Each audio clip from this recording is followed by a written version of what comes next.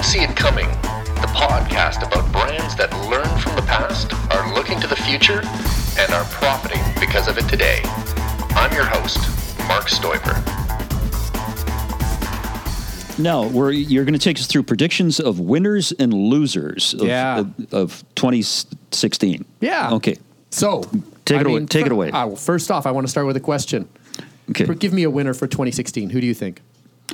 Winner for 2016 in terms of company, brand, business model. I think Tesla is going to continue to improve. Yeah, I think they're going to keep going good. They're going to keep going good. Yeah. What do you think about Apple? Apple seems to be a bit on the decline. Yeah. And another one that's on the decline, lady I interviewed from Royal Roads in the last segment, Facebook. That's interesting. She and I just had a conversation outside in the hall, and we were going about how Facebook, I believe, is just hitting its stride. Is that right? Yeah, we were talking about that. Now, it's interesting because, like with all the great ideas that I present to you, most of them are stolen. And I do the same thing, too. Yeah. I went out and I talked because I knew that I had to come up with a blockbuster for the end of the year. I went out and talked to the smartest people I know, folks from my business partner in Your Ultimate Speech, Neil Belenky, to Jim Hayhurst, who runs Predio Interactive here, to Freya Williams, who runs Futera, Green Ad Agency out of New York, Hugh Riven, a brand planner here out of Victoria, and so on and so on and so on. Really, really bright people. And I got some fascinating feedback on who they thought would be winners and losers. The first one, Facebook. Okay, we're talking about winners now. Yeah, we're talking about winners. Facebook's a winner. That's right. Well, and let me tell you why. And there's a fella named Nick Badminton, who's a social media expert, and I talk to him quite a bit, and we hang out, and he hates Facebook. And the reason he hates Facebook is because it's a walled kingdom. That is, all the information that Facebook gathers stays inside Facebook. It's a bit like Apple. It's a closed ecology where every Apple product works with every other Apple product, but outsiders stay outside. Now, that's a bad thing unless you get to a certain size. And now Facebook is huge. And so what that means is they've got analytics on the people that are using Facebook unlike any other social medium out there. So they have information on everybody in the world. Now, to an ad agency, that information is pure gold, but they can't access it. They have to go kiss the ring of Facebook. And Facebook does the deals that Facebook wants to do. Mm-hmm. Now, I remember from the last guest that you had on, we were talking about the deal, or did you talk about this? The deal that they did with the New York Times, where New York Times can run Facebook exclusive content? No, you didn't talk about that? We talked about that in the hall, because I think that is a fantastic example of how Facebook is on the ascendancy. They did a deal with the New York Times where New York Times can run content exclusively inside the walls of the city of Facebook, and then Facebook gets to dictate the terms of the advertising for that.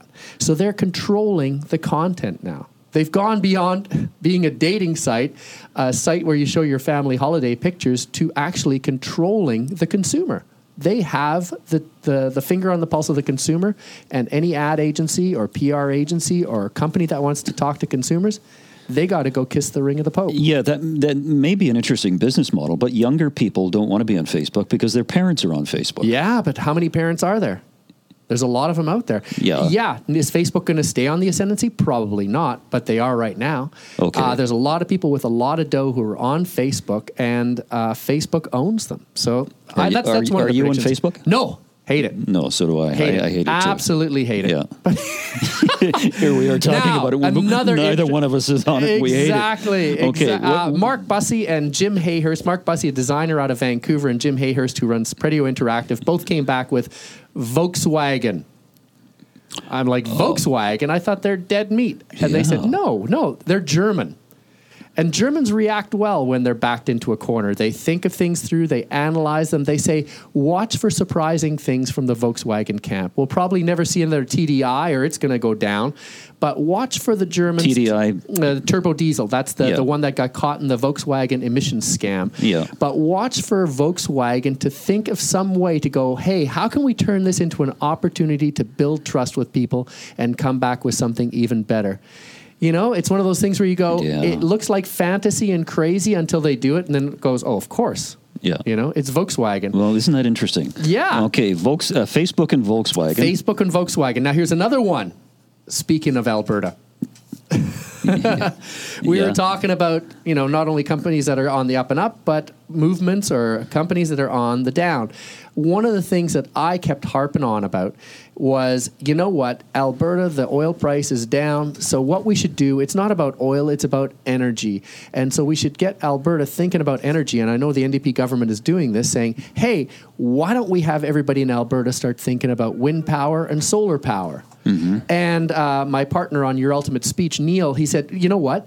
That's completely wrong-headed thinking, because oil is a resource, an extraction-based business, whereas windmills and solar power are a tech-based business. In extraction, we're very, very good in Alberta. When it comes to tech, though, we're just one of many. In fact, we're probably laggards when it comes to technology. So he says all this talk about Alberta shifting from extraction to technology as far as energy goes, completely wrong-headed. Look for something to really crash there. I don't know, but okay. I think it's a very interesting perspective. Yeah. Now, there's another one. Well, I can't let you interrupt here. Twitter. What do you think of Twitter? I'm not on Twitter, and you're not on Twitter? I have no use for it. Well, to be quite honest, I'm on Twitter all the time, but honestly, I use it as a megaphone, and I use it to project out when I write blog posts, when I put podcasts out, newspaper articles, interact a little bit with people via Hootsuite. Jim Hayhurst, again with Predio Interactive, said Twitter, look for them to decline, and for a completely obscure reason to somebody like me, it's Jack Dorsey, the CEO. Can somebody run Twitter and Square effectively at the same time? And Square? Square, yeah. Square is a company that's a payment company. It's an online payment company. Not an online payment company. It's a tool that you can plug into your iPad or iPhone, and you can swipe a credit card across it, and it collects payments. Fantastic tool. Really good idea. Yeah. And now he's running Twitter and Square. So he's doing both of them. He's doing both of them because he's probably got a lot of time on his hands. Yeah. So, that's one thing where I'm going, wow, I did not see that coming. So your authority feels that as a result of his confused dilution of vision, he will spend more time with Square than he will with Twitter. Or not spend enough time with either. Or not spend enough time with either. Yeah, exactly. Absolutely. And I don't know, but to me, Twitter, I like Twitter. I like using it. I like projecting with it. I like checking out what people are saying. But as an outsider, relative tech outsider, I look at Twitter and I go, I don't know. Is anybody reading this stuff? It's the perpetual question with social media. Yeah. And I think a lot of people are asking that question with Twitter, and a lot of people are moving away from it. Do you know what? I mean, I do this 2 hours a day, and quite frankly, after I'm finished, I don't care what people say. I think one of the things that we've lost in society today is silence. Reflection, introspection, and we're always trying to impress other people. And I think we're always looking for something outside of ourselves, and the real gold, the real diamond is within us, and people don't do that enough. Well, let me play on that. Another thing that I think that is going to continue to tank in 2016 is our brain. A prediction for 2016, and for exactly the same reasons that you just mentioned. In my book, Didn't See It Coming, I talk about the stupid curve. Yeah. That when we buy a new device, a phone or a tablet, we get an operating system, we have to learn the operating system. As soon as we're halfway to learning the operating system, they switch the operating system. So we have to learn again. Now multiply this by your dishwasher, your car, your stereo, your television, your Fitbit on your wrist, and basically what it does, it keeps knocking us backwards to this area of cognizant incompetence. So we understand that we don't know anything about what's going on. And that's not a happy place. You feel very insecure. And I think people are so obsessed with knowing and trying to stay ahead and trying to keep up and trying to keep the email pile down and see who's talking about who on Twitter or on Facebook, that it puts us into this catatonic shock. And what I think is going to happen in 2016 more than ever before is that people are going to succumb to the noise. Our brains are just going to start to fizzle on us because we don't reflect, we don't think, we look to outsiders for validation. And when you talk about technology, I'll tell you something that really, and I don't want to use this phrase, pisses me off. And I had an older computer, and it needed to be replaced because it was about 6 years old. I bought a new one. I get Microsoft Windows 10. Mm-hmm. I take it home, and I'm searching through the computer for Word for Windows. Of course, it doesn't have it. Mm-hmm. And you know what? You have to rent it. I discovered. I talked to Alan Perry, and you have to rent it for $7 a month. I said, I'm not renting it for $7 a month. I felt as though I was ripped off because I have to rent Word for Windows. Now, hold on a minute. According to Brad Gamble, my old client from McDonald's, who's now the Dean of Business at Sauder, he said, we are moving towards the sharing economy where people don't want to own Windows anymore. They want to rent Windows. Well, you know what? I think he's wrong because I think businesses want us to rent Windows. Mm-hmm. We want to own the damn thing because I want to continue to use it. Right. But I can't. I have to rent it. Now, what about a car? What about a car? What about a car? Do I want to lease a car? No, I don't want to lease a car. Do you want to not have a car at all and just get a car from Uber, get somebody to drive you from Uber, or get a car to go where you just go, oh, look on my app, there's a car standing outside. I'll go use that one, drive down the street, leave it where I found it, and don't pay for insurance, don't pay for parking, don't pay for nothing. No, I don't want to do that. Well, see, that's another thing. This is a neat one. Here's our vocabulary for the day. Easterlin paradox, it's called. It is that we quickly adapt to our level of material wealth, and that as we become more comfortable with the things we own, we go, my God, look at this. We are just sitting here. We got too much stuff. We got too much storage space. Let's get rid of some of the stuff because we're just getting too fat and complacent. So we're seeing a lot of people, especially younger people, saying, I don't want all those keys. And good for them. Yeah, I don't want those keys. I don't want the car. I don't want the apartment. I don't want the hotel. I want to go live in somebody's suite or something like that. Yeah, I want to live in my parents' basement and play video games all day. We'll take a commercial break and come back with Mark Stoiber. Welcome back. Mark Stoiber is our guest, brand strategy consultant, entrepreneur, and author. And one of the things I love about listeners of this station, they provide a wealth of information. And Al sent an email, said you can purchase Word for Windows for $149 US, and it will need an upgrade every year, which won't be free. Or you can always have the latest version by renting, and you can use it anywhere. Thank you, Al. I appreciate that. Let's go to the phones. Don has been waiting patiently. Hi, Don. Hi there, Ian. And to you, Mark. Hey. Hey there. You said something about Facebook that really intrigued me. And to my way of thinking, it makes perfect sense. So if I understood correctly, Mark, you mentioned something about through advertising by Facebook, they would have the ability to basically write the contracts in Facebook's favor. Now, having said that, I think it's what would you say? I kind of believe by that, Facebook could have, so much control in that the governments basically have a lot of information about us. Excuse me. But Facebook, they have our emotions. And basically, they've quantified our emotions, unlike I think it's the first worldwide corporation, that has ever accomplished that. Now, Ian and I have mentioned this at other times. If you can control the heart or get to the heart, the brain or the vote will follow, and that is truly control. Now, getting back to Facebook. If Facebook has that much power, and I don't see why they wouldn't, where they can condone or deny a corporate agenda, things could really change. Okay, now what's the question, though? The question is, if that's the case, is there, like when you forecast, how long is your timelines? Oh, geez, you know what? I'm taking a shot in the dark here. I would say that watch for Facebook to continue to ascend before they decline. I think that something like this, a closed wall empire, cannot survive.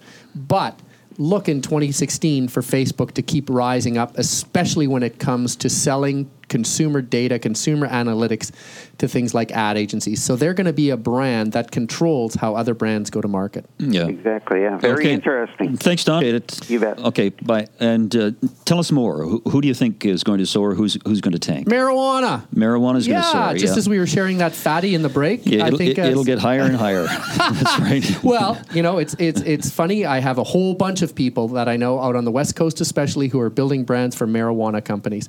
And I believe marijuana, not just marijuana, but marijuana that is going towards pharmaceutical marijuana. So they're taking medical marijuana. Exactly. Yeah. They're taking the grass, the hash brownies, the Hindu Kush, the lemon haze or whatever. They're taking that stuff out of the equation, the guys with the tattoos on their necks out of the equation, and they're moving it towards pharmacology, where it's guys in white lab coats, big pharma companies separating the cannabinoids from the plant and turning them into new drugs. And I think there's going to be an absolute explosion when it comes to marijuana. God forbid if marijuana gets in the hands of the pharmaceutical companies, because they are the biggest criminals on the face of the earth. I think that's exactly where it's going to go. Yeah. I think they're going to get over their hump of, we can't do this. They're going to own it, and it's going to be an absolute explosion. I have an email from Ryan who says, great discussion. You mentioned renting versus owning stuff. What I cannot fathom is why people would buy an older condo where the monthly fees rival the rental value. Yeah, that's an interesting comment. Let's go to the phone. Very interesting comment. And talk to Kevin. Hi, Kevin. Hi, Ian. I think you just got your answer. You're an advocate for medical marijuana. There's your answer. You can get away from listening to all us morons on the phone and open No, I didn't say there were morons on the phone. No, I'm saying that. I'm including myself in those morons. Yeah. But you can open up your own medicinal marijuana outlet, Jessup's joint. I don't know anything about. I know very little about marijuana. I think the people that are running the dispensaries know very little about it too. So the only thing I know is that the marijuana of the '60s is not the marijuana of today. Oh, no. It's far, far stronger. Yeah. Not that I'm an advocate of smoking it, but I have friends that smoke it, and they're the first ones to tell you. Yeah, hold on a minute there. Because I just want to clarify. I'm not talking about marijuana, the sort of stuff that you can buy at a dispensary. Yeah, you're talking about cannabis oil. I'm talking about, the super purified, super distilled cannabinoids that they can then inject, put into pills and supplements. Just like you have an aspirin, you'll have something that has marijuana in it. You won't even know it has marijuana in it. It's just going to be another pill, and I think that's where it's going to explode. I interview a woman named Corey Yellen from Victoria who had anal cancer, was given 6 months to live, and told that she would die within 6 months if she didn't have radiation. She refused radiation and started studying cannabis oil. Started taking cannabis oil, and this was 4.5 years ago, and she's still alive today. Exactly. And she's cancer-free. Well, it's anecdotal because, and everybody goes, it's anecdotal evidence. It's anecdotal evidence. Well, that's because it's such a relatively new phenomenon. But in the U.S., doctors prescribing opioids and cannabinoids, so opium-based drugs in conjunction with cannabis-based drugs, and they're drugs. They're not telling them to smoke. They're prescribing those two drugs together, are seeing deaths fall by 20%. So we don't have it in a study yet, but this comes from a good source who didn't want to be named because they're involved in the marijuana industry. Fair enough, yeah. So there's a lot of stuff happening there. Now, one that I want to talk about because I'm directly involved in it is cooking. And just like medical marijuana is on the rise, I believe that health-based, nutrition-based cooking is on the rise. Not just at home where people are saying, we got to cook more fresh vegetables, but in restaurants. I work with a client named Ruby, and they are the world's largest online cooking school. And they've sort of stepped into the breach of Red Seal and Cordon Bleu cooking, providing online cooking instruction for big hotels all around the world. And what they're seeing, the biggest demand, insurance companies and doctors. What doctors are looking for is a way to prescribe cooking to their patients so they don't wait until they have to get so unhealthy that they need the drugs, that instead they start to eat better, live better, so they stay vital and healthy. Doctors are asking for that, and insurance companies are asking for that. So expect more of an explosion of doctors going, you know what? you're going to get diabetes if you don't start to eat differently. And I know how to prescribe that to you. I think that's going to be interesting. Yeah, I think that's very interesting. I think there is a trend to more nutritious food. And I think one of the reasons is because Americans are getting so fat. They're just getting fatter and fatter. And one of the reasons for global warming is that the Americans are so fat, they've tilted the Earth's axis. Because No, I think we should go back to the medical marijuana. Yeah, let's go back to the medical marijuana. Okay. I got one I want to close on. Okay, fire away. Brand Canada. Brand Canada. We talked about this in the break, and you and I are both in agreement on this, but I think JT is bringing sexy back. And I think Canada, even if Justin Trudeau wasn't such a cool-looking dude, I think we're finding our role again in the world, which is the peacekeeper role and the person who's the go-between, and people who I think, thank you very much, Donald Trump, we're setting ourselves apart again from the United States, and I don't think it's hurting us. No, I totally agree with you, and I think the meanness of Stephen Harper is disappeared. I think it's a wonderful thing, and it feels different, doesn't it? Yeah. I think there's a collective feeling amongst people that I've talked to that, it's been used, it's a trite phrase that's been used, we're back. Yeah. And I think it's very true. And it's a generational change. Yeah. And Justin Trudeau is in his 40s, and it's time for these old buggers in, I don't want to say that, it's time that they left politics and the new generation took over. Well, it's sorry to interrupt, but also the fact that his cabinet is 50% men, 50% women. Yep. Love it. Yeah. There's another part of it. I think what's cool about Justin Trudeau is that he is close enough to the climate apocalypse. He's got young kids.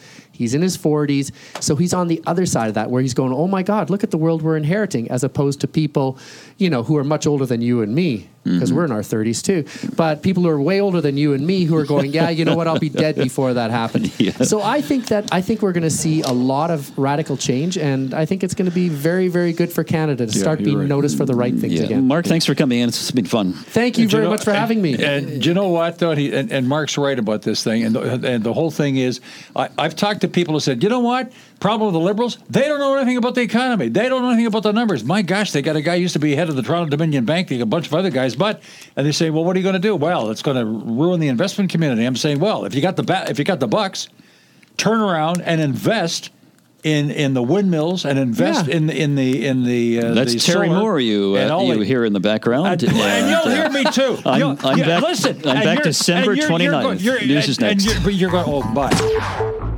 You've been listening to Didn't See It Coming, the podcast about brands that learn from the past, are looking to the future, and are profiting because of it today.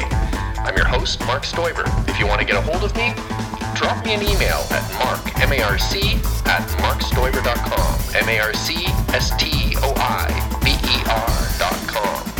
Have a good one.